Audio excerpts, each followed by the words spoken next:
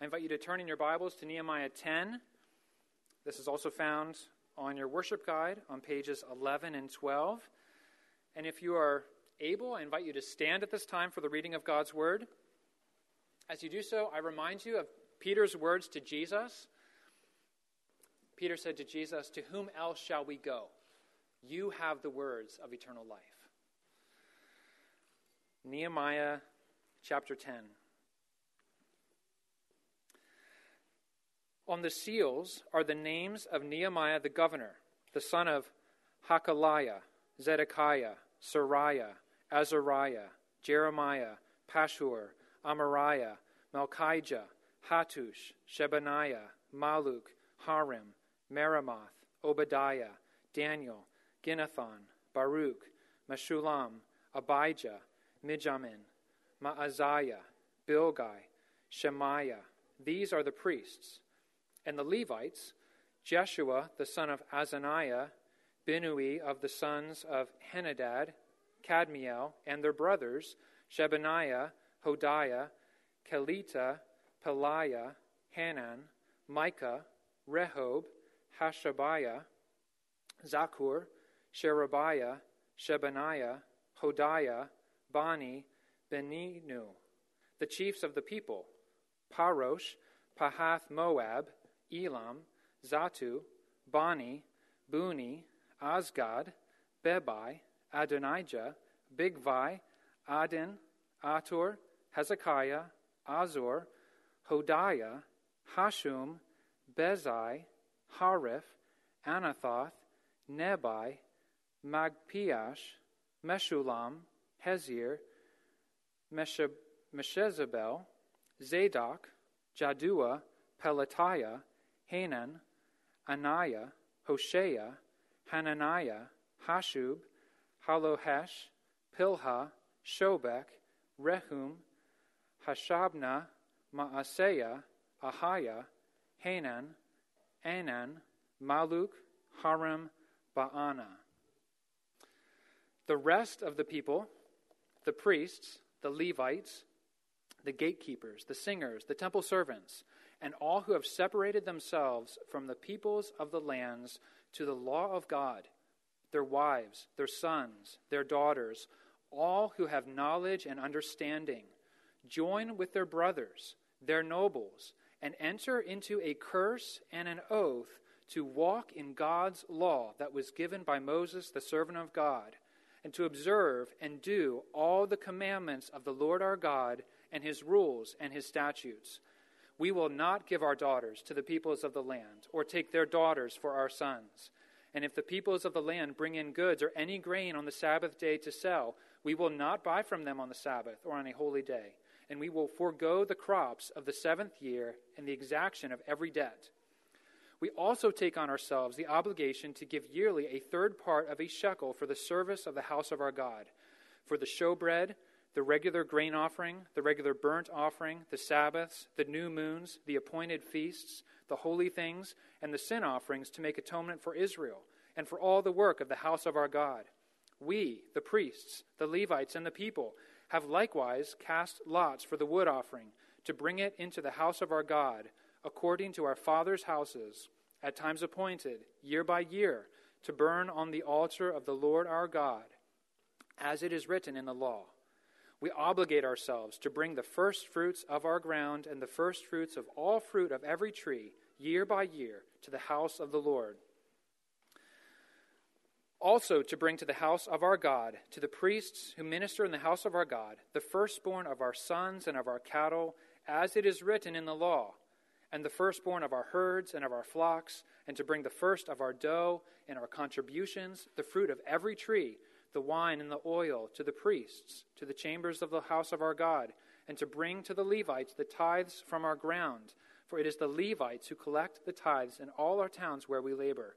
And the priest, the son of Aaron, shall be with the Levites when the Levites receive the tithes. And the Levites shall bring up the tithe of the tithes to the house of our God, to the chambers of the storehouse. For the people of Israel and the sons of Levi shall bring the contribution of grain, wine, and oil to the chambers where the vessels of the sanctuary are, as well as the priests who minister, and the gatekeepers and the singers. We will not neglect the house of our God. This is the word of the Lord. Thanks be to God.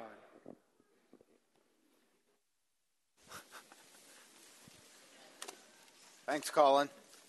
I did pick that passage just to play a cruel joke on whoever had to read the scripture.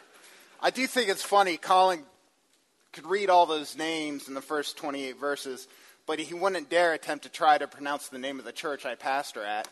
Andy pastors at a church in West Virginia. The church is called Canal Salines Presbyterian Church, and if I didn't tell you that, you would have never guessed how to say the name. They say things a little differently in West Virginia. We have the Canaan Valley about 2 hours north of us, except I didn't know the proper way to pronounce the Canaan Valley is to pronounce it the Canaan Valley. The town of Philippi is also near the Canaan Valley in West Virginia, except there it's pronounced Philippi. And there's a town called Hurricane, except it's Hurricane. So I might have read those names when I preached through Nehemiah 10 a little differently, with a little bit of a West Virginia slant to them. But thank you, Colin, for reading that. And be glad I didn't pick Nehemiah chapter 7. So, this past spring, we did preach through the book of Nehemiah at our church in West Virginia. 2 reasons why I wanted to do that. The first reason is, of course, because like all the books of the sacred scriptures, there is an amazing display of the faithfulness, the covenant faithfulness of our holy God to be found in the book of Nehemiah. The covenant faithfulness that God has to his unfaithful bride is quite striking in that book.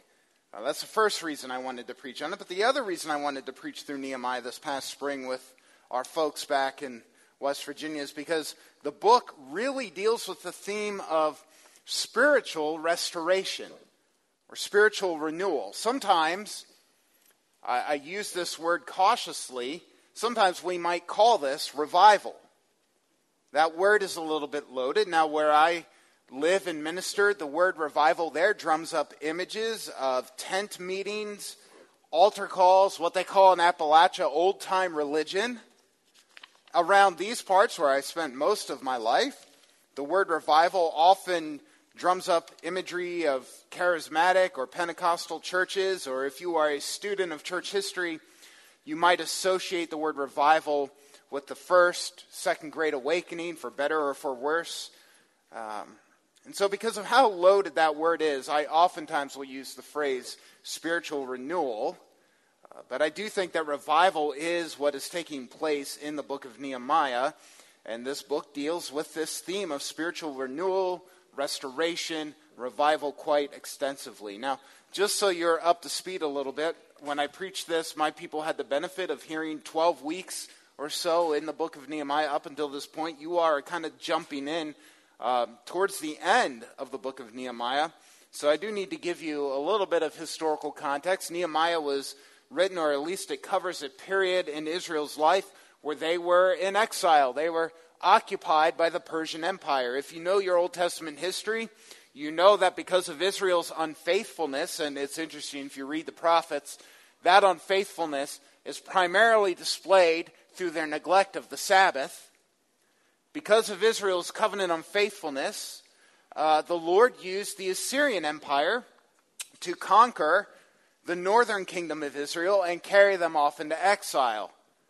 As the ages went on, Babylon, of course, rose up, conquered the Assyrians, and then the Babylonian Empire marched upon the southern kingdom of Judah, surrounded the city of Jerusalem, and destroyed it, and carried away several of Jerusalem's what you might call high-profile citizens into exile back to the Babylonian capital city. After this, throughout time, the Persian Empire rises up. They conquer Babylon, and now the Jews are occupied and taken into exile by Persia. But Persia, under Cyrus the Great, was a little bit of a different beast than the beast of Babylon. And Cyrus the Great issues a decree, many of you probably know this, a decree which allowed the Jews to return to the Holy Land where they began to rebuild. And there were 3 waves of these returning exiles. You can read of the first 2 waves in the book of Ezra. They took place about 90 years prior to Nehemiah's day. Zerubbabel led the first wave back to the holy city, and he oversaw the rebuilding of the temple. The second wave happened maybe about 20 years prior to Nehemiah. We're not exactly sure the exact dating, but maybe about 20 years prior to the events of Nehemiah.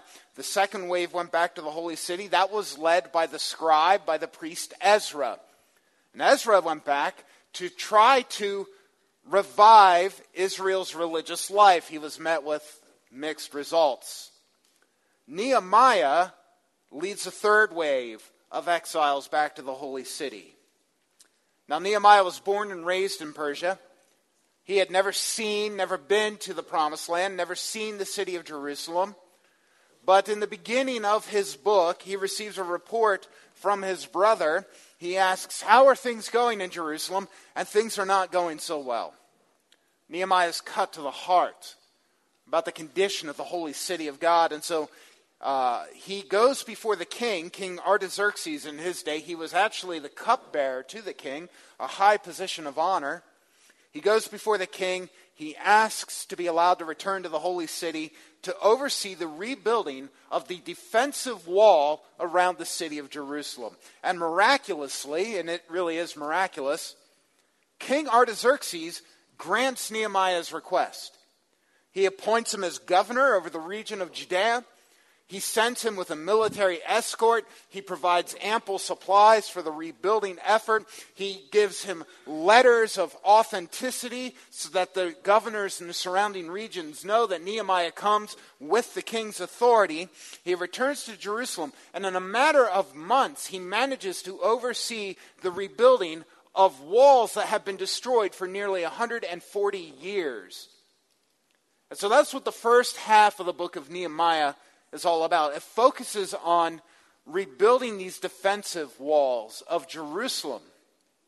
Chapter 10, our text this morning, comes in the second half of the book. And in the second half of the book, Nehemiah's focus is in a different place. If the first half of the book focused on the physical rebuilding of the city, the second half of Nehemiah focuses on the spiritual rebuilding. Remember, beloved, Jerusalem was not just the capital of any old nation state on earth. Jerusalem, the holy city, was supposed to be the religious capital, the center of Israel's religious and spiritual life. And so Nehemiah is not just concerned with the physical welfare of the city. He's concerned with the spiritual condition of the people who live in that city. And so this spiritual rebuilding begins when Nehemiah in chapter 7 takes a census of the people who have returned from exile. And out of that census, what Nehemiah does then is he takes a few of those people and he begins to repopulate the city of Jerusalem. And from there, you can read then how the Jews all gathered together in the public square of Jerusalem.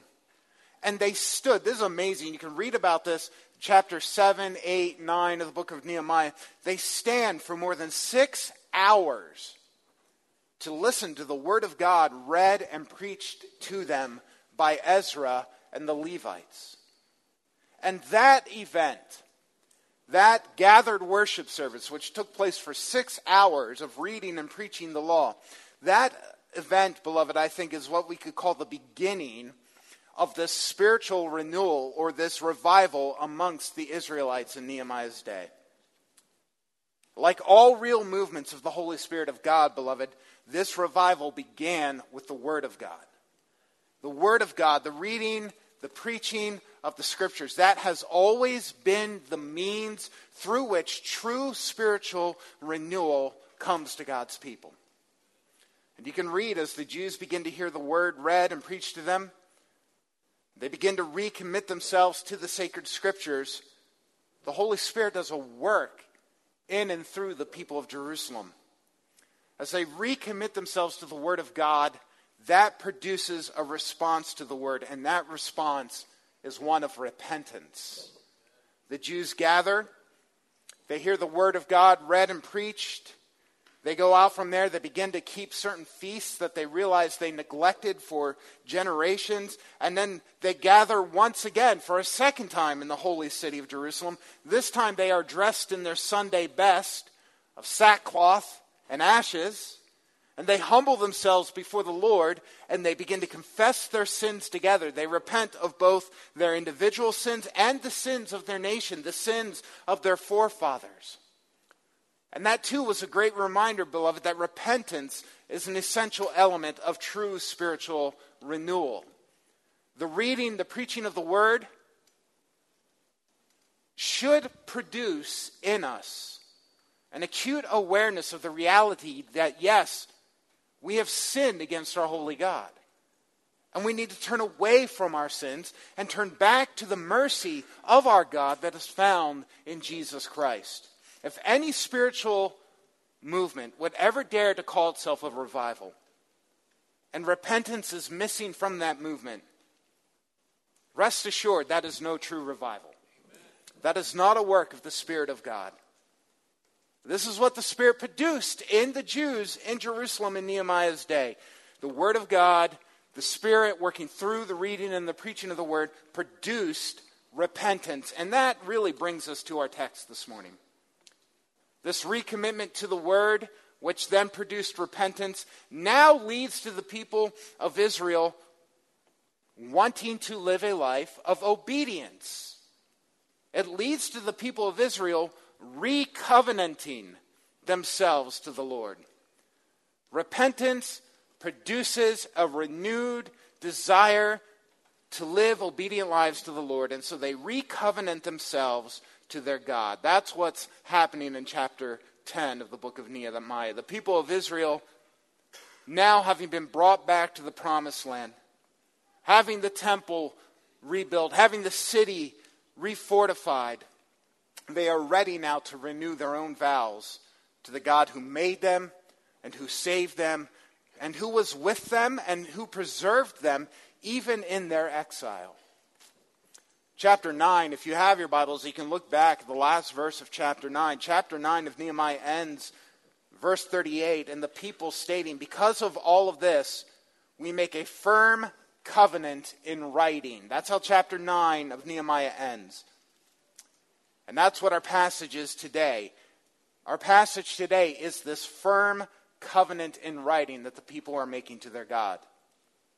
Now we do need to understand this is not a new covenant that the people are making here. If you look at verse 29 of our text today, you see that the people are entering into a curse and an oath, a covenant, to walk in God's law that was given by Moses, the servant of God, and to observe and do all the commandments of the Lord our Lord and his rules and statutes. So this, again, this is a recovenanting, a recommitment of the people of God to the covenant that the Lord himself made with Israel at Mount Sinai when he gave the law to the people.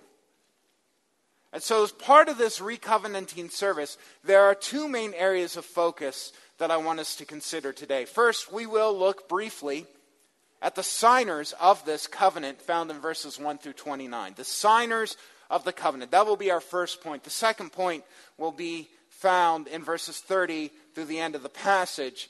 And here we will consider the commitments that the people make in this covenant. So we have the signers and the commitments.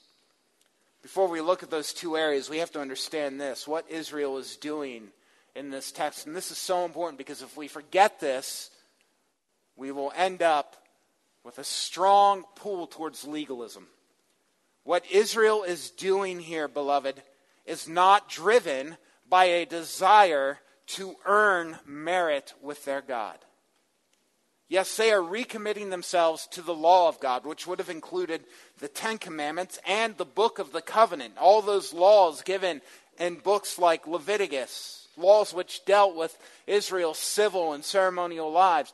But we must know and remember this great truth. The law was not given to Israel so that they could earn or merit salvation. Salvation in the Old Testament was not earned by their obedience. Saints in the Old, this is why the Lord gave them sacrifices to deal with their sin.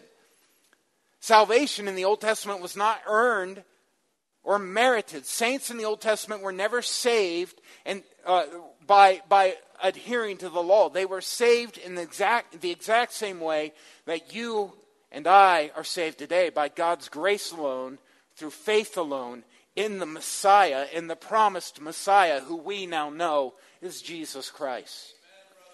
That was always true. When the Lord gave the law to Israel in Exodus chapter 20, what did he say? Did he say, if you want to be saved, you shall have no other gods before me? No, he said, I am the Lord your God, who brought you out of the land of Egypt. You shall have no other gods before me. In other words, I am the one who has delivered you already. Now, in light of that deliverance, here's how I want you to live. Obedience to the law it is about how to live in light of what God has already done for us. We cannot forget that truth. If we forget it, as I said, we will slip into a terrible form of legalism and works-based righteousness. And that is not a gospel that I want to preach this morning. So here we are, our text today. The people of Jerusalem, it's clear. They have become aware of and overwhelmingly grateful for the fact that even in their exile, an exile that happened because of their lawlessness, because of their disobedience, even in their exile, their Lord was faithful to them. He was with them even by the brooks in Babylon. He preserved them, he held them fast, and now he has faithfully brought them back to the land of promise. And so out of an outpouring of love to their God, who is a God of steadfast love, out of a desire to live for his glory, they are ready to recovenant themselves to the Lord. And so let's look first briefly at our first point, the signers of this covenant. And notice this covenant, it is both formal and public. When chapter 9, verse 38 says the people state that they are ready to make a firm covenant in writing, the language there in Hebrew is, we are cutting a firmness. In other words, this is a public declaration of their commitment. The Israelites knew that true, genuine repentance means more than just saying to God, oh, sorry, I sinned. That's not repentance. Repentance includes a turning away from sin and turning towards God. And that's what this covenant, this recovenant, is all about. The people are giving a firm, public declaration of their commitment to turn away from their sin, the sins of their forefathers, and turn back to the Lord. And so, verses 1 through 29, the long list of names, we love to read them out loud. It is God's word.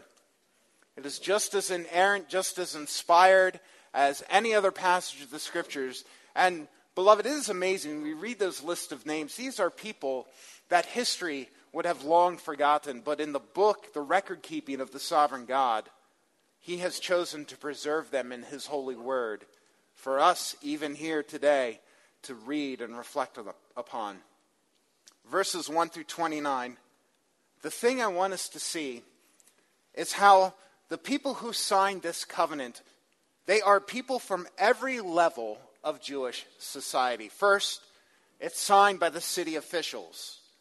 Nehemiah himself signs this covenant. Zedekiah, who is mostly some sort of deputy governor, signs this covenant. Following the city officials, you have a list of 21 priests, the religious leaders of Israel. Now, some of the names listed are names of individual priests. Some of the names listed are of priestly households or priestly families. But the priests sign. And then the Levites. 17 Levitical names are listed for us. And again, some are family names, some are individuals. What is this showing us, though? It's showing us that we have the civil leaders of Jerusalem and we have the religious leaders of Jerusalem signing this covenant. And then after this, it's followed by a list of 44 lay people, the chiefs of the people, the noble people of Jerusalem, along with, as Nehemiah notes for us, the rest of the people, which included servants in the temple, along with all of those who had knowledge and understanding, including the children.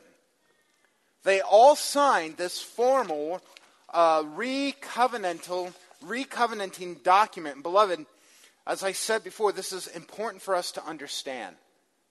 Because I think the book of Nehemiah, it puts many hard questions before us. One of the questions that we're faced with as we read books like Nehemiah is this: do you desire spiritual renewal? Do you desire revival in your church? Now, I hope the answer to that is yes. Now, some of you might think, well, Proclamation is a pretty healthy church, spiritually speaking, so why do we even need to talk about spiritual renewal? And on the one hand, I would tend to sort of agree on the one hand, because I do believe that this is a fairly healthy church. I've done my best over the last 4 years of being away from you all, keeping up with the goings-on in this church. And whether you see it or not, we see it coming back here to visit. There is a spiritual maturity amongst you that, believe me, is lacking in many, many churches. Sadly, even in our own Presbyterian and Reformed tradition. But beloved, even the healthiest churches on earth must be pursuing at all times fidelity and spiritual renewal. All of us are prone to wander. All of us, our love can grow cold. Our zeal for Christ, our zeal for the Word, our zeal to know Jesus and to make Jesus known, it can dwindle over time.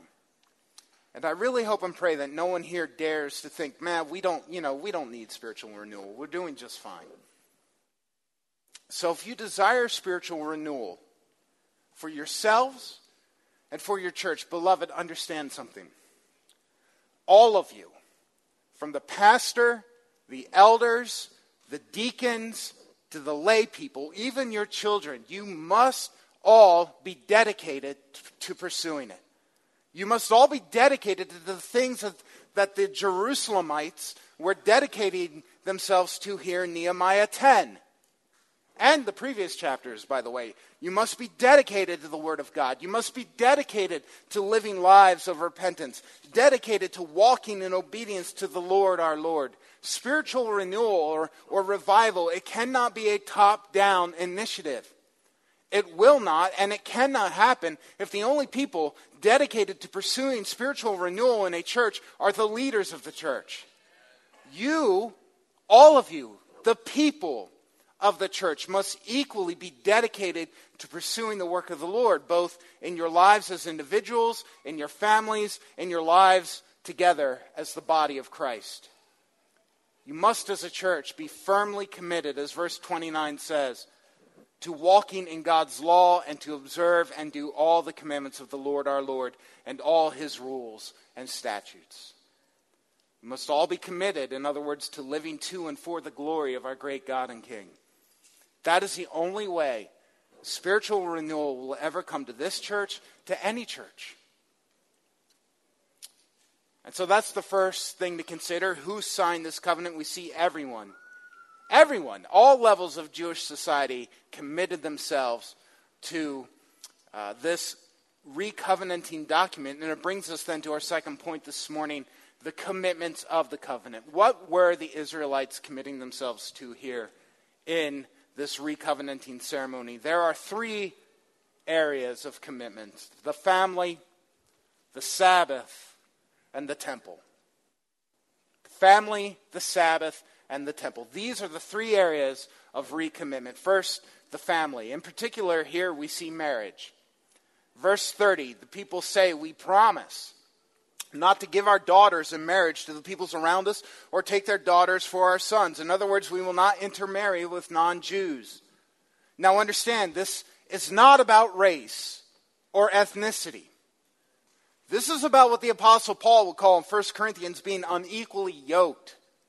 The people are promising that as Jews, as the covenant people of God, they would not marry those who are not committed to the Lord.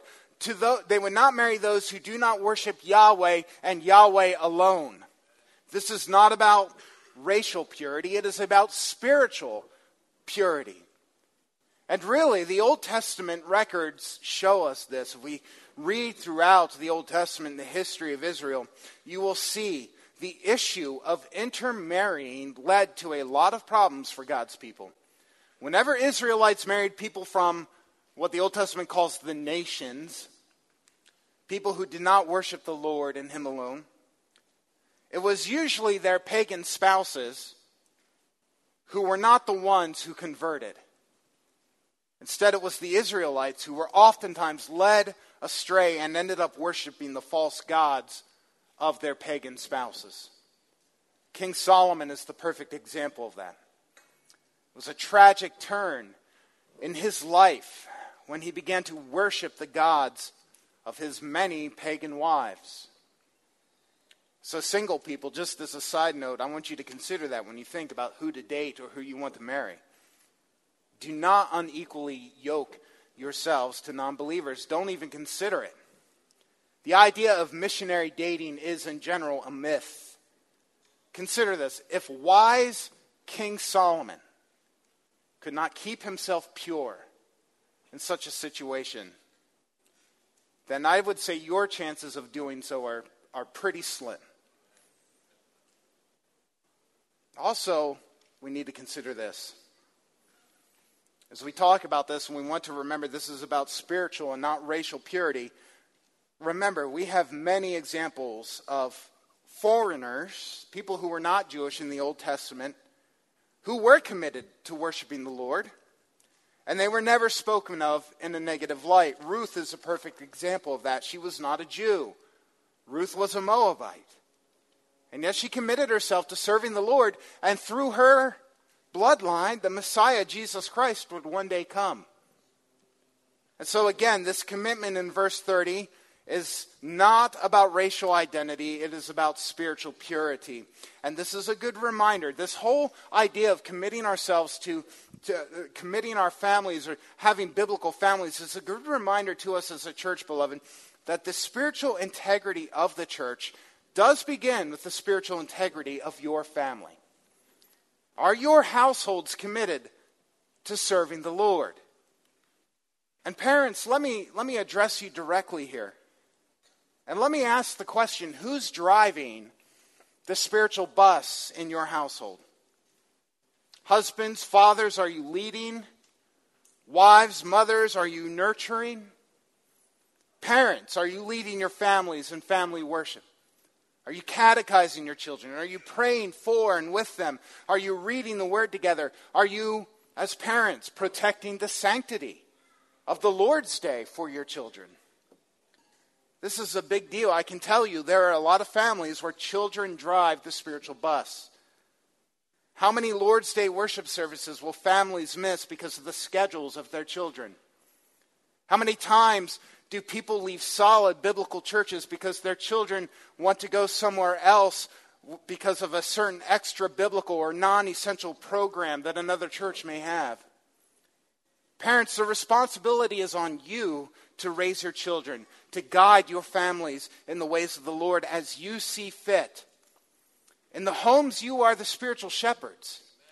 There's a real danger, trust me, there's a real danger when the sheep begin to dictate to the shepherds what direction they should be going. The spiritual health of the church depends upon the spiritual health of the family. If you question that, by the way, go ahead and read Nehemiah chapter 13, the last chapter of the book, and see what happens when the Jews abandon this commitment to godly families. Nehemiah says it results in about half the children in Jerusalem not even knowing how to speak the Hebrew language anymore. In other words, they couldn't speak the language of God's people. And that is happening today, beloved. Many children raised in Christian homes can no longer speak, using an illustration here, of course, but they can't speak the language of God's people. They don't talk like Christians. And if your children cannot speak as Christians, I promise you they are not thinking as Christians. And they will not live as Christians. We must be committed to biblical households, just as the Jews in Nehemiah's day had to be committed to biblical families. The health of the church depends on it. And so that's the first commitment made, biblical families. And secondly, we see their commitment to the Sabbath day. Verse 31. And if the people of the land bring in goods or any grain on the Sabbath day to sell, we will not buy from them on the Sabbath or on a holy day, and we will forego the crops on the 7th year and the exaction of every debt. Verse 31. Here their commitment was not only to the weekly Sabbath day, but also to the Sabbath year, a 7th year where they were to not do any harvesting. Now that was a provision given to them by the law of God to first allow the land to heal, to give the land a rest. So there is an ecological concern there, but also it was given to the people of God so that they would learn to trust in the Lord to provide for what they need every 7th year. But what I think stands out about this recommitment to the Sabbath is that it was costly to the people of God to set the Sabbath day aside and keep it holy. Because it meant that weekly, as merchants would come into the city, the Israelites would not and could not do business with them on the 7th day. Now that is easier said than done, because it wasn't as if those people could just run down to the 24-hour Walmart whenever they wanted. They were dependent upon traveling merchants. And so for them to say, we are not going to do business with you on this day, that was not a small thing. It required faith on their part. It required sacrifice. It required courage. It required spiritual fortitude to say to the merchants, today is a holy day to the Lord. We will not buy or sell. That is such a contrast to our culture. It's such a contrast to this culture, and it leads me to ask, Christian, what is your commitment to the Lord's Day, to the Sabbath day? Now, when I preach this in my own church, I could say this to them, since I'm their pastor, and I can get away with these things. I could say this to them. I see who is here and who isn't here every week. And for some of you, the commitment to the Lord's Day is one of flat-out convenience. That's the sort of thing a pastor can say to his own flock because he knows them well. That's not something generally a visiting pastor says to a church who he's not with all the time. I don't know who's here every week and who's not, or what your motives are. And it may be true, maybe, that this is the one church in the history of Christendom where every single one of you is here this morning because you are fully committed to weekly gathered worship, whether it's convenient for you or not. Maybe that's true of Proclamation. I hope it is. But beloved, it is a sad state of affairs for the church in the West when Chick-fil-A is more committed to the Sabbath than most professing Christians. It very well may be the case that some of you, even who are here today, some of you may be here because, quite frankly, you thought there was nothing better to do with your time. By the way, you were right about that. There is nothing better for you to be doing with your time. For some of you, the Lord's Day may have become a matter of convenience. It has taken a back seat to relaxation, to recreation, to school sports, to jobs which are not jobs of necessity or works of mercy. Beloved, we do need to realize all the things which we allow to stop us from coming to gathered worship on a regular basis. All the things which we allow to stop us from coming to the house of our Lord to worship our risen Savior. All the things that we will not give up for the sake of honoring the Lord on this day, those things are idols. They are false gods. And according to our actions, regardless of what we confess with our lips, judging by our fruits, many of us have put those idols above our obedience to the God who has commanded us, and yes, commanded us even in the New Testament, commanded us to, as Hebrews 10 verse 25 says, not neglect meeting together as some are prone to do. Are you willing, beloved, for the sake of the spiritual health of your church, for your own spiritual health, to recommit yourselves to remembering the Sabbath and keeping it holy, even if it costs you something culturally and societally? Imagine how the church would be transformed if you all made it your business and your priority every Lord's Day, every Sabbath, to come, to gather together, to worship together, to serve one another, to build up your brothers and sisters in Christ. Imagine how your life would be transformed if you recommitted yourself to the Lord's Day, to gathering together with your brothers and sisters.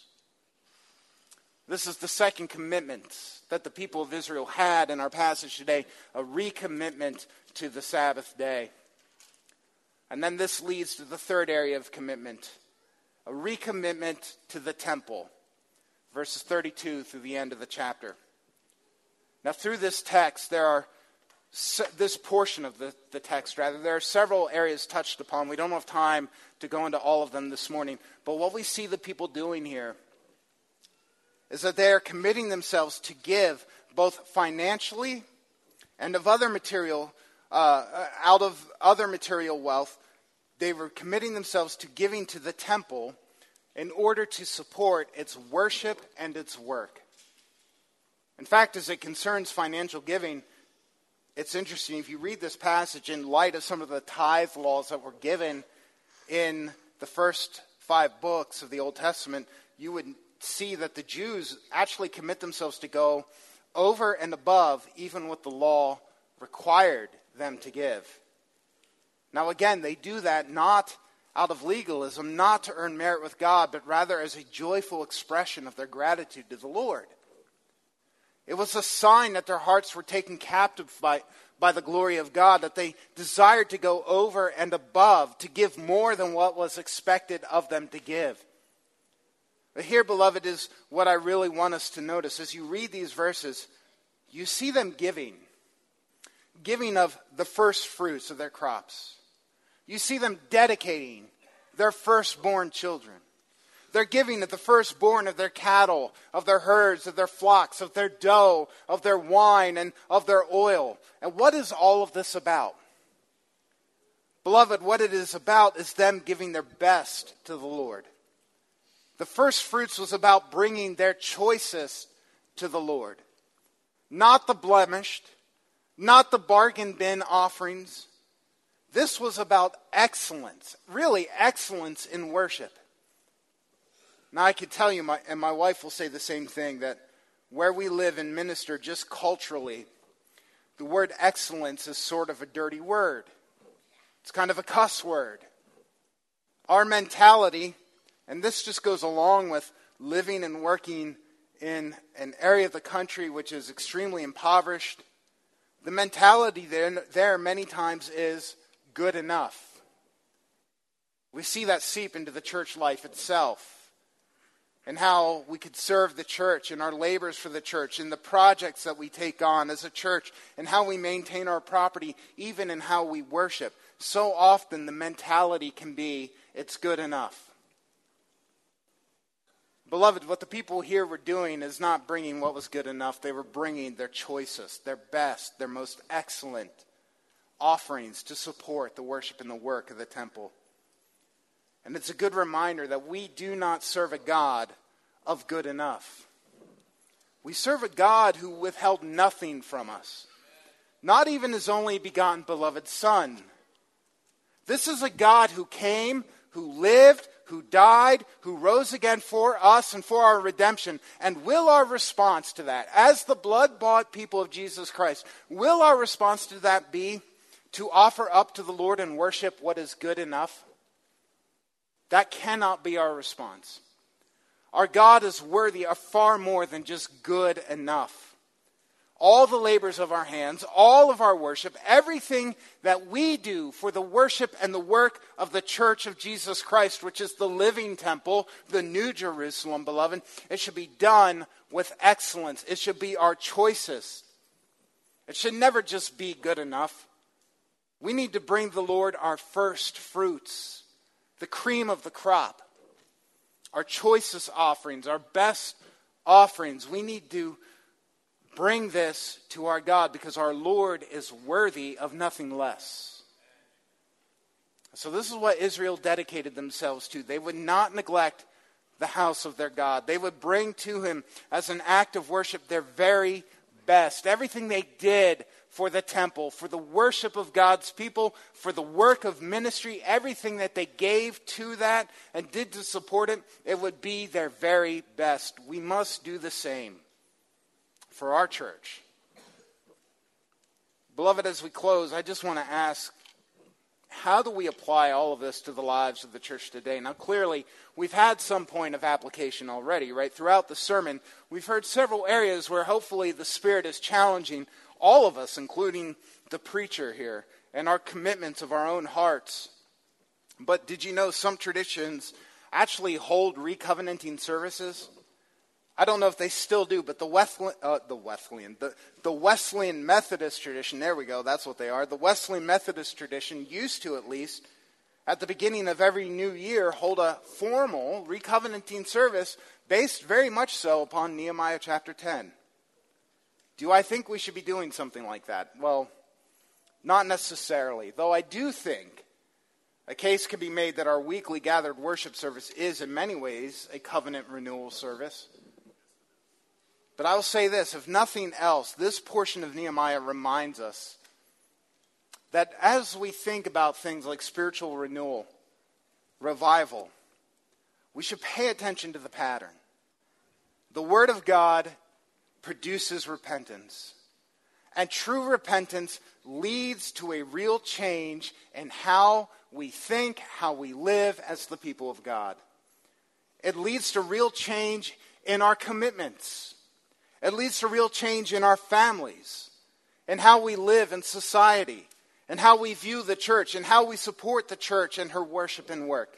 And that change, beloved, is all grounded upon the reality of who we are already as the covenant people of God and what our Lord has done for us. He gave us Jesus, beloved. He gave us Jesus. We hear that so often that I think it doesn't knock us over the way it should anymore. He gave us Jesus Christ. He gave us himself. As I said before, he gave what was most precious to him, and he did it for us, for our salvation, for our redemption, so that we could be his covenant people living in his eternal kingdom. Does that not stir us up at all? Does that not put in us a desire to live for his glory?